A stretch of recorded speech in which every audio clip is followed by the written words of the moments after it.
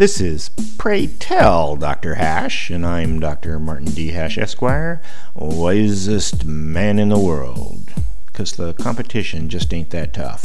And these are things I wish someone had told me. Today's topic: hospitals as primary care providers. Almost all medical costs are fixed. A hospital doesn't get any cheaper by not having patients. The equipment and the medical staff have to be there whether there's one patient or the waiting room is full. Think of the whole hospital as one cost, and more people using it wouldn't make much difference to prices. Also, different costs assigned to different procedures are purely artificial. Fixing a broken arm takes no more resources than sniffles, and an MRI of a head injury costs no more than treating a diabetic. Primary doctors are multidisciplinary and multitasking, and if a specialist is needed, hospitals have escalation procedures for that. More patients cause little additional burden to the existing hospital infrastructure, and the drugs prescribed are overwhelmingly cheap generics.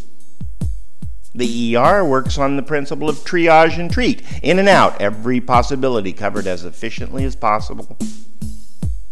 Most large cities have at least one hospital, usually in a poor area, with clinic that utilizes this fixed cost idea. Monday, Wednesday is OBGYN, Tuesday is GP-Peds, and Thursday, Friday is procedure follow-ups including outpatient surgery, oncology, podiatry, etc. Plus, people know where their hospital is and feel comfortable that all the other people waiting are just like them. The anonymity is soothing because the reason for their visit does not make them the center of attention, and they aren't reluctant to simply do what everyone else is doing, which is waiting. And if someone truly injured comes in, everybody accepts that person first. Herd mentality has a calming effect, and frankly, it's cheaper too.